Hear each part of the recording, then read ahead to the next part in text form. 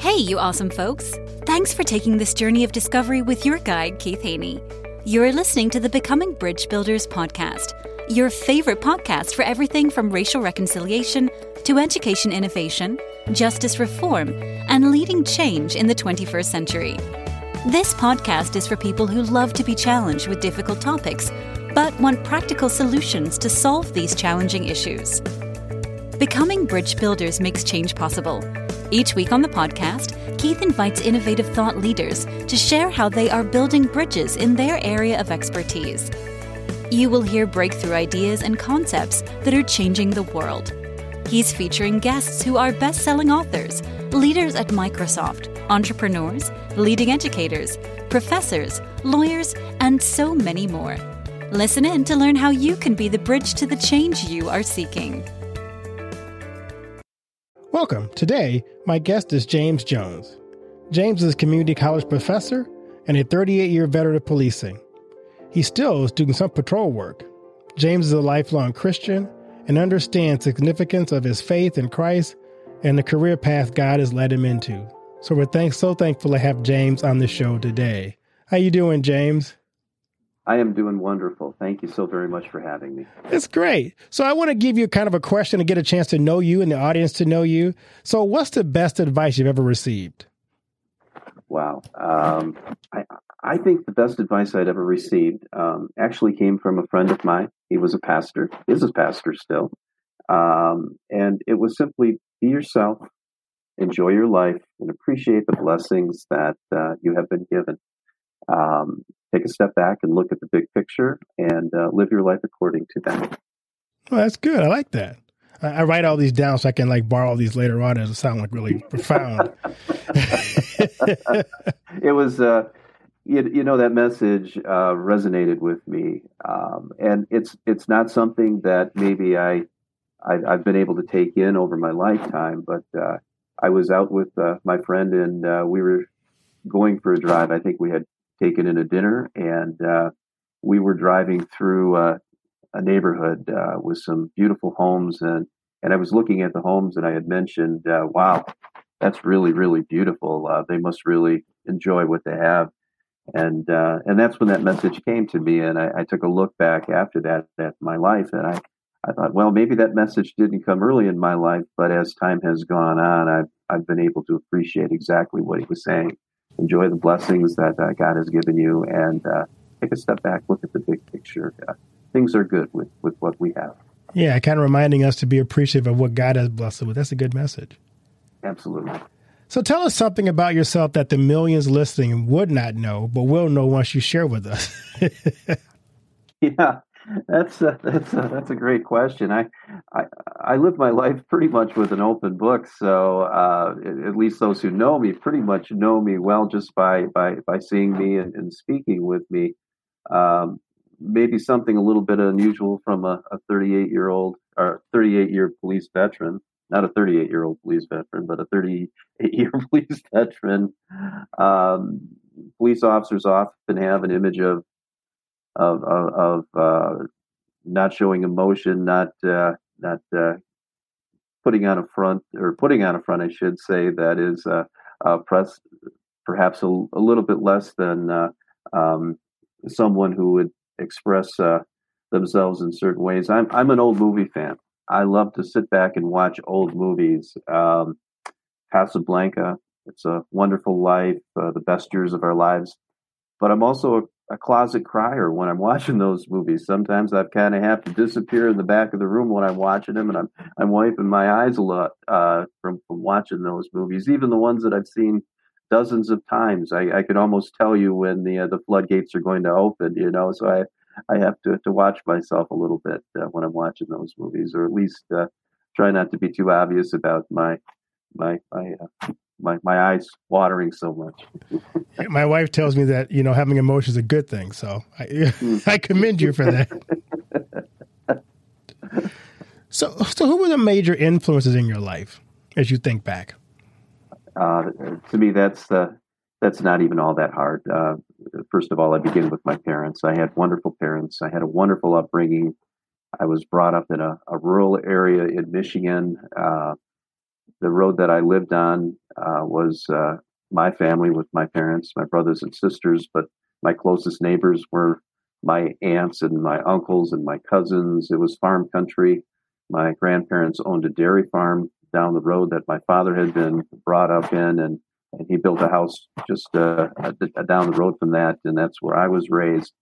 So I had a strong family upbringing. My parents were wonderful, wonderful people. They gave me a Christian upbringing. The little white church on the corner that we sometimes walk to and sometimes drive a car to, depending on the weather, was almost a second home to me as I was being raised. In fact, it was the church that I ended up getting married in. My parents were good, loving people, and certainly provided me with some strong values as I was being raised. I've been married now for 40 years, almost 41 years. My wife has certainly been a great inspiration to me. She has shared in my career with me and put up with a lot of things that perhaps wives who are married to people in other careers really don't have to put up with, but she's done it in a very strong way, encouraged me, has told me when I'm going in the wrong direction at times, and I've appreciated that because she was generally right when she's told me that and put me on the right path. So that certainly, she has certainly been a strong inspiration in my life. I watch my kids now, and they're adults. They're all going in their own path that they have been directed to go into, and they've all had some great successes in those career choices. They're wonderful parents. All of them now have kids. I have 10 grandkids, and my grandkids are great inspirations to me too. They're all a little bit different. I can't say any of them act exactly alike. They're all a little bit different. They bring on the challenges, whether it's school challenges they have with friends, health challenges, all those things that a big family brings on. They keep me happy, they keep me going, and they keep me on certainly a great course. So I'm inspired by all of my family and all the different generations that we have. Well, that's neat. So I brought you on because we connected about kind of talking about police and justice reform in America. And from your 38 years experience, could you kind of share with just people what happens when a policeman gets a call? I think we assume from watching Chicago PD or our favorite crime shows that these are how these go down, but maybe you could give us some insight for the audience who doesn't really understand. What are some of the factors the police has to consider on a call? What's going through someone's mind to help us better understand what really happens in policing? Perhaps the one thing that stands out is the reality that we're going on a call that deals with people. And for better or worse, people are people. People are often struck when we're called with some type of a stressful situation, an emotional situation. People are looking for help, and oftentimes we're the ones that they're going to call to try to help them. And we're going because those who call are in a position where they can't solve their issue or find the right answers without our assistance. Now, having said that, going to a call, it doesn't matter if it's a criminal call, if it's a public service call. The realization is when you get there, there's a likelihood that there's going to be someone who's going to be excited, someone who's going to want quick help, immediate help. And they may say something, they may act in a way that might be or could be construed as offensive, but as a police officer, you really can't take it that way. It's simply someone who needs help, and they're acting in a way that they may show emotion. I think this is a very, very big question because police officers go on an array of calls. I was looking at a study that police officers generally go on violent crime calls maybe less than 4% of the calls that they receive. So it's not always going to be a violent crimes call. In fact, service calls are are often the case. They're in the 35 to 40% range of calls you're going to receive. And you're not going to run into people who are doing something wrong or that would generally cause you to take some type of an enforcement measure when you get there. I try to always keep the positive thought process going as I'm going to a call.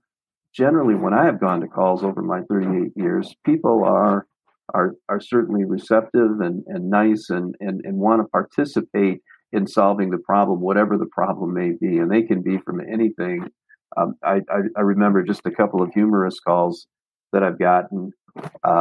One time I got a call from a man who said he was stuck in his living room, and I get to his house. He lives in a big Victorian house, and I see two legs coming down from the ceiling. He had been up in his attic, and he had fallen through the drywall in his ceiling, and we had to sit there together and try to figure out how we were going to get him out. And as any good police officer, I thought, I think we're going to call the fire department. They have ladders. I don't have a ladder. So it's that process. The larger number of calls are going to be calls that are going to be somewhere along. Now that's an unusual call. It can be someone who has a medical issue that you're going to get a call. Someone who in the middle of the night has, as we used to see in the commercial, has falling out of bed and they can't get up, and they call you and you're the first one there. And sometimes you're the only one that's coming. You've got to go to those calls. So the mindset of a police officer going to a call is certainly dependent on the call. The overwhelming majority of calls are not going to be the violent crime calls that we're always associated with the top lights and sirens ablazing and you've got to go and take care of things. It's going to be a call where you're going to try to think, how am I going to take care of this? And those calls can certainly be anything. And your job is to realize that you're being sent there because someone needs help.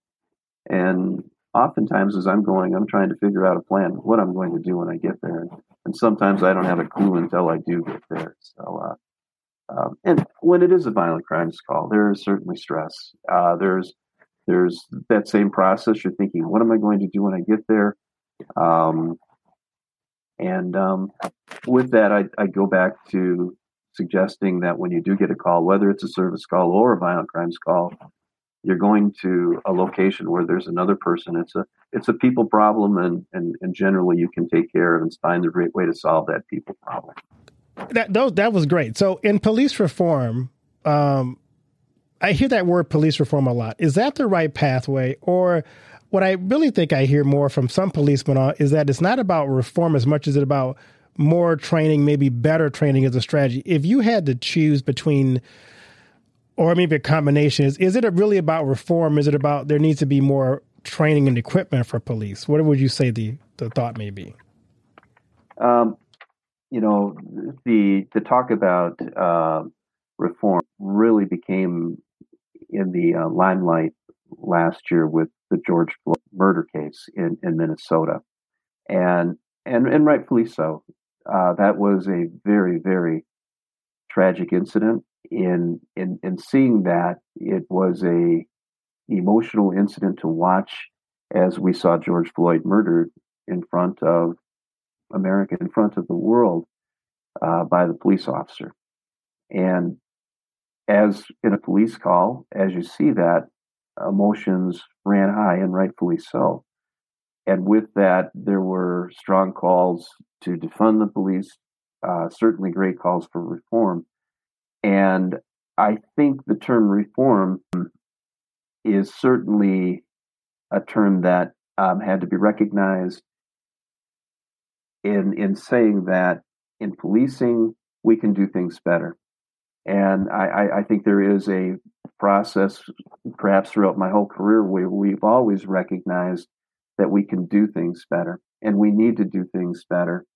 And I think every day we should be reaching to do things better. And with that comes training, and particular training on areas where we still and will continue to need to do things better. And certainly identifying issues where we can find training and different ways of doing in relation to diversity, Certainly, we recognize that police officers, as all people do, have implicit biases. That we have to recognize those things. Those are perhaps terms that we probably haven't looked at in most of my career, and have just started coming to the forefront. And yes, we do need some training. We do need further education in this area as police officers. And I know long after I'm done being a police officer, long after I am not on earth any longer, that is something that is going to have to continue, that we're going to always have to have better understandings and better trainings and better ways of doing things when we're dealing with people and people issues in society, particularly as we look at issues with diversity. We still have to recognize that police agencies are not very diverse. When we look at police agencies around the nation, we look that the majority of police officers are white. We still have to look at the majority of police officers are white males. And having said that, we have to look at ways to try to change that and make our police agencies more reflective of what our nation is. And until we do that, we're going to have to work at trying to find ways to curb problems that are often associated with those types of issues. Thank you. That's very deep. Because I think we do talk about it. We talk about that in the church, that our churches aren't always very diverse. They don't always reflect the community. So it's harder when your church doesn't reflect the community to understand some of the needs in the community. So that's a very good point. Along those lines, Christians who are in communities that are maybe not dealing with some of the problems we're having, what advice would you give for churches who are trying to support their community to do that better and to support the policemen who are in their community? What advice would you give Christians about that? Stay with us. We'll be right back. And now a word from one of our sponsors, For Freedom Mobile. If you're using AT&T, Verizon, or T-Mobile, then you're being tracked. Mobile providers collect your location, communications, internet activity, even your financial transaction. They sell that data to anyone willing to pay for it and provide it to the government without a warrant. Switch to For Freedom Mobile, and you won't ever have to worry about big tech or Big Brother tracking you through your mobile phone again. For Freedom Mobile provides secure, unlimited talk, text, and high-speed data for just $29.99 a month, and it includes free internet roaming in over 200 countries. Sign up for the service by visiting forfreedommobile.com and using the promo code BridgeBuilders to get your first month for only $9.99. See forfreedommobile.com for details, just like the number 4, freedommobile.com.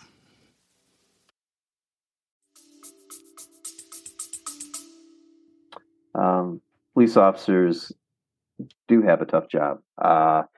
And oftentimes they are relied upon in a community to try to solve community problems that certainly would be solved in a much better way if the entire community could focus on those problems with the police. In other words, police working with the community is oftentimes the answer to those problems. The church is a wonderful place to begin that conversation. As a Christian member of a congregation, how can I be better involved in the solving of problems that communities have? Pastor Haney, you mentioned earlier that having a police agency that represents the community is important. And there's no better place to start looking for assistance in policing than in churches that represent the communities that are already in place. Long ago, when the London Metropolitan Police Force was first formed, way back in the 1890s, 1820s, Sir Robert Peel mentioned that the police role was to work with the community to try to handle problems within the community. And somewhere along the lines, that notion has left us. It has come back. It leaves us periodically and comes back. Well, we're at a point, I think, in our society right now where we need that more than anything. Police should work with the community, and the community should work with the police it should be a team effort in trying to solve many of those problems. And the church certainly is a wonderful place that the police can look for assistance in solving community problems. So we're going to wave a magic wand, and for one day, we're going to put you in charge of the entire criminal justice system. What changes would you recommend or make to improve that? There are many, many changes, and where to begin, I don't know. But certainly how police interact with members of the community would need to be looked upon in the very beginning training aspect of a police officer's career, recognizing that one who is going to have a long-term career in policing is going to have to deal with people problems. And again, when I say people problems, I mean those social issues that you're going to be confronted with, and those issues that you're going to have to communicate with others in order to solve. And it's the communication area probably needs to be hit more in our training, in our academies, learning how to de-escalate situations. Those things that weren't necessarily at the forefront of our training or police training back when I went through police training, they need to be at the forefront now. Every year, I have to learn how to do CPR. Every year, I have to learn how to go out and demonstrate my proficiency with a firearm. If I'm in charge of the criminal justice system in the United States today, I want at the forefront of my training how to communicate with others, how to best resolve situations verbally, how to go out and make those who are going to be police officers working under my umbrella, how we can make those police officers be in a position that they can best solve those problems without having to use any type of force, without having to use any type of actions that in a position where someone may find themselves a police officer or the person they're dealing with could find themselves getting hurt. I've always found in my career the best way to solve a problem is by sitting down and talking through lateral communication with those who I'm speaking with, not talking down, but speaking with that person. And those types of training issues, I would certainly address and put at the forefront of my training academies. That's really great. I like those. Those are really good. Good. This is a great conversation. So what would you like your legacy to be? That's a great question. I've never really given that much thought. Family-wise, I hope that I have been a very good representative for my family. I would hope that they know that my grandkids may someday tell their grandkids about their papa and what he's done professionally, particularly as an educator in a community college. I hope someday maybe some of those young police officers that are out on the street, maybe 20 years down the line, will think back and, wow, I learned this in one of Professor Jones's classes. That was a good conversation we had in class. And if that happens, that would be very nice. I don't know that it will. One of the true pleasures I have doing what I'm doing, both being a police officer and a college educator, is that I'm seeing a lot of my students now in the workforce. And I get to see them. I get to see them in action sometimes. I get to see how they're performing out there. And I'm often very pleased. Policing, when I started back in the early 80s, was different than it is today. And how one approaches a call, how one handles themselves on a call is probably different than the way that I was originally taught. I thank God that it's a little bit different than the way that I was originally taught. So I think we're making some good strides. And I'm seeing that with those young folks that are going out there and joining the profession now. I'm seeing that there is a much, much stronger communication process taking place on calls when we go on calls. I'd like to think, I hope perhaps long after I'm no longer in policing and maybe no longer in the area, maybe no longer on this earth, that someday someone might think back and say, "Wow, I heard about that in one of Jones's classes, and it's resonating today." That would be nice. That would be great. So, anything I haven't asked you that you wanted to share? Oh no, I appreciate the time that you've given me on your program. This is a great conversation. It's a conversation that should be taking place throughout the nation on many, many different programs. We are, as police officers, as community members, we're in this together. Without certainly that communication and cooperation that needs to take place, deep problems can and have existed in our nation, and we need to find ways that we can certainly chat together and look at those things that we can all have in common and a common goal in trying to make our nation, our communities, our neighborhoods a little bit better place. Well, thank you, James. I appreciate this conversation. And I pray that as people continue to have the conversation, especially about policing and about how we can make our community safer, that they'll take some nuggets from this conversation and take some personal responsibility, say, how can I come alongside those servants in my community and make a difference? Absolutely. Absolutely. I have that same prayer. Thank you. Mm-hmm.